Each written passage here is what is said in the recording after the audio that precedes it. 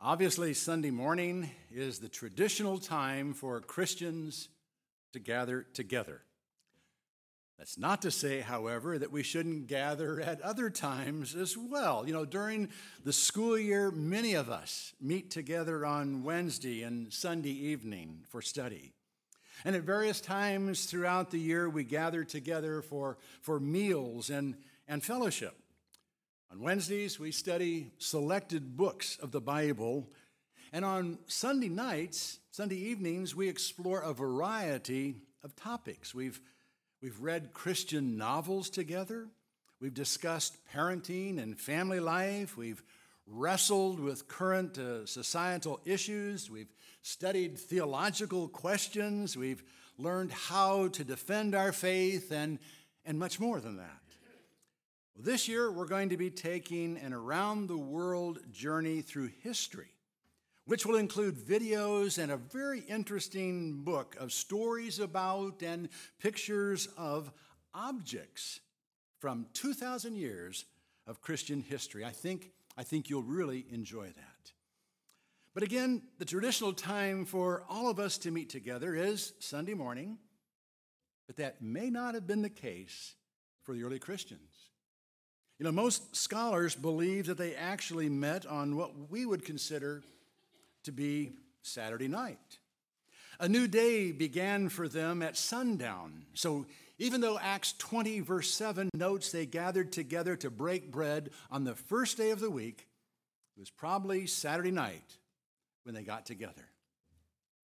Be that as it may, Paul makes it very clear that it really doesn't matter what day of the week we observe for the Lord. Only that we not forsake the gathering of ourselves together.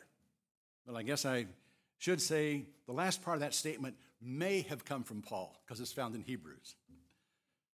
The point is, it's okay to meet on Saturday or Sunday or any other day of the week. And it's okay to meet more than once a week. In fact, I would highly recommend it. It's hard to really get to know your brothers and sisters if the only time you see them is on Sunday morning. And while I believe you can learn a lot, I hope, from a 20-minute sermon, you can obviously learn more and share in more if you take advantage of those additional opportunities to get together. And you never know what you're going to miss if you're not there when believers get together. Obviously, the biggest event of all time took place on Easter Sunday morning. But something pretty exciting happened on Easter Sunday evening as well. Thomas wasn't there, so he missed it. But those who were there witnessed something they would never forget. Jesus stood in their midst. Continuing in John's Gospel, chapter 20, verse 19. When therefore it was evening on that day, the first day of the week, and when the doors were shut where the disciples were for fear of the Jews, Jesus came and stood in their midst and said to them, "Peace be with you." Jesus had already appeared to Mary Magdalene, a group of women, Cleopas and a companion on the road to Emmaus, and Simon Peter. But the disciples still didn't believe that Jesus was really alive. Where they had gathered together, it doesn't say. Perhaps it was the upper room where they had celebrated the Passover. Maybe it was somewhere else. All we know for certain is that they were together and that they were discussing the events of the day. Cleopas and his companion were there telling of their experience, and Luke tells us that others were there with them. They were all behind locked doors for fear of the Jews, and suddenly Jesus was in their midst. John doesn't tell us how he got there. Liberal theologians have suggested he climbed through a window or dropped down from the roof. But we can dismiss those suggestions. Jesus just appeared. 1 minute he wasn't there, and the next minute he was. We generally attribute his ability to appear and disappear to the special nature of his resurrected body, but that really isn't necessary. It wasn't necessary for Jesus to be in a resurrected body when he walked on water. So why would it be necessary for him to have a special resurrected body to walk through walls? We're on safer ground to simply acknowledge that Jesus miraculously appeared and that he greeted them with peace be with you. Now, I have to laugh when I think about that because of something Matt did years ago when attending a Catholic service and trying to fit in. The priest had instructed everyone to greet the one next to them by saying, "Peace be with you." After the person on Matt's left so greeted him, he turned to the person on his right and said, "Pleased to meet you." I'm pretty sure that's not what Jesus said when he greeted the disciples. He said, "Peace be with you." That was simply the standard greeting of the day, but I'm sure it had special meaning for the disciples that evening because they were certainly in need of peace. They were confused by the events of the day and fearful for their very lives. So Jesus immediately moved not only to say, "Peace be with you," but to assure them of something very important. And when he had said this, he showed them his hands and his side. The disciples therefore rejoiced when they saw the Lord. Now, Luke tells us that they thought they were seeing a spirit, and they were frightened by his appearance. So Jesus moved to assure them that it really was him. He showed them his hands and his side. Luke adds his feet as well. He even invited them to touch him, to see for themselves that he wasn't a spirit, but was actually flesh and bone. It was the same Jesus they had spent 3 years with, the same Jesus who had been crucified in the same body, resurrected from the dead. He even asked if they had anything to eat and then proceeded to eat a piece of fish in their presence, and ghosts can't do that. It was really Jesus, alive, in the room with them. It shouldn't have surprised them. He had told them he would rise on the third day, but they apparently didn't hear it or believe it. In fact, at the end of Mark's gospel, we find Jesus reproaching them for their unbelief and hardness of heart because they didn't even believe those who had seen him after he had risen. But now they saw and believed and rejoiced. Jesus was alive. It was really true. And he had come back not only to assure them, but to commission them. Jesus therefore said to them again, "Peace be with you. As the Father has sent me, I also send you." After assuring them that they weren't seeing a ghost, Jesus greeted them again by saying again, "Peace be with you." And I'm sure they were more at peace now than when he first appeared. But then he went on to say something that no doubt shook them up again. "As the Father has sent me, I also send you." He was commissioning them to a life of ministry. Their work wasn't over, it was just beginning. He had completed his work. He had glorified the Father by fulfilling all that needed to be done to make salvation possible. Now it was their job to get that message out. Just as God had sent him into the world, he was sending them into the world with a mission, a great commission. And he would restate their commission at least 2 more times before ascending into heaven. When meeting with them in Galilee, he would say, "Go therefore and make disciples of all the nations, baptizing them in the name of the Father and the Son and the Holy Spirit, teaching them to observe all that I commanded you. And lo, I am with you always, even to the end of the age." And then, just before he lifted up from the Mount of Olives, he said, "You shall be my witnesses both in Jerusalem and in all Judea and Samaria and even to the remotest part of the earth." It was a big job he was giving to them. But he wasn't leaving them on their own, for he commissioned them and then he empowered them. And when he had said this, he breathed on them and said to them, "Receive the Holy Spirit." Now, I wish we had more details on this because I'm really not sure exactly what happened here. The word John used to describe Jesus breathing or blowing is used only here in the New Testament.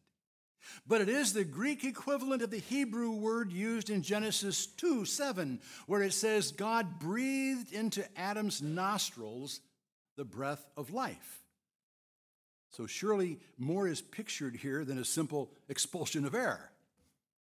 Perhaps Jesus was demonstrating that even in his absence, he would be the source of life, the breath of God for them, and his breath carried with it the Holy Spirit, or at least the promise of the Holy Spirit. I say the promise of the Holy Spirit because he would later tell them to stay in Jerusalem until they were clothed with power from on high, until the Holy Spirit had come upon them.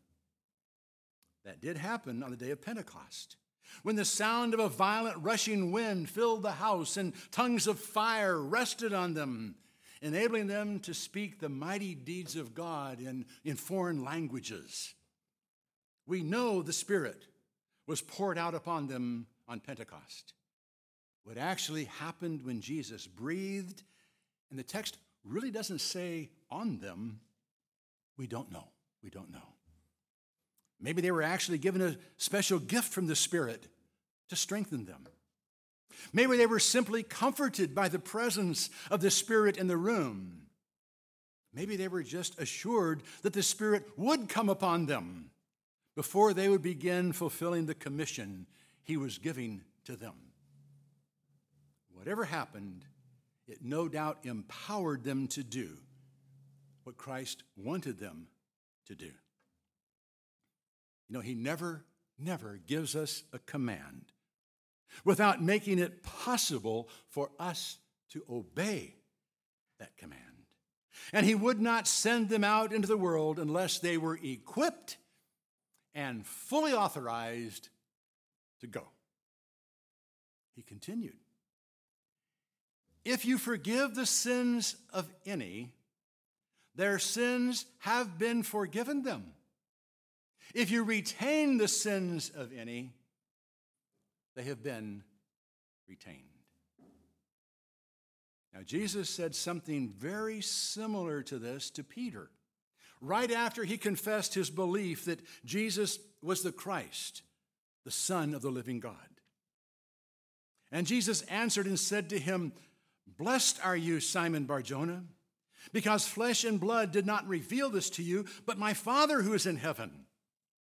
And I also say to you that you are Peter, and upon this rock I will build my church, and the gates of Hades shall not overpower it. I will give you the keys of the kingdom of heaven, and whatever you shall bind on earth shall be bound in heaven, and whatever you shall loose on earth shall be loosed in heaven." Now, some have suggested that in saying this, Jesus was giving to Peter more authority than the others. But in Matthew 18:18, he basically says the same thing to all of them. "Truly I say to you, whatever you shall bind on earth shall be bound in heaven, and whatever you loose on earth shall be loosed in heaven." Now, I hate to admit it, but the addition of the NASB I use in preaching has this wrong. They had it right when they came out with the entire Bible in 1971, but yielded to pressure in the 1977 edition. The tense of verb used in the Greek is past perfect and is better translated shall have been rather than shall be. The original NASB was the only modern translation to accurately translate it, but they then decided to go along with everyone else when they updated it. I, along with others I'm sure, wrote to them and told them what we thought of what they had done. They repented and returned to the more accurate translation in the 1995 and the 2020 editions. What Jesus actually said is, whatever you shall bind on earth shall have been bound in heaven, and whatever you shall loose on earth shall have been loosed in heaven. He wasn't saying that whatever they bound or loosed on earth, God would then bind or loose in heaven. He was saying that they would be given the privilege of binding or loosening on earth what God had already bound or loosed in heaven. It's a very important distinction to make.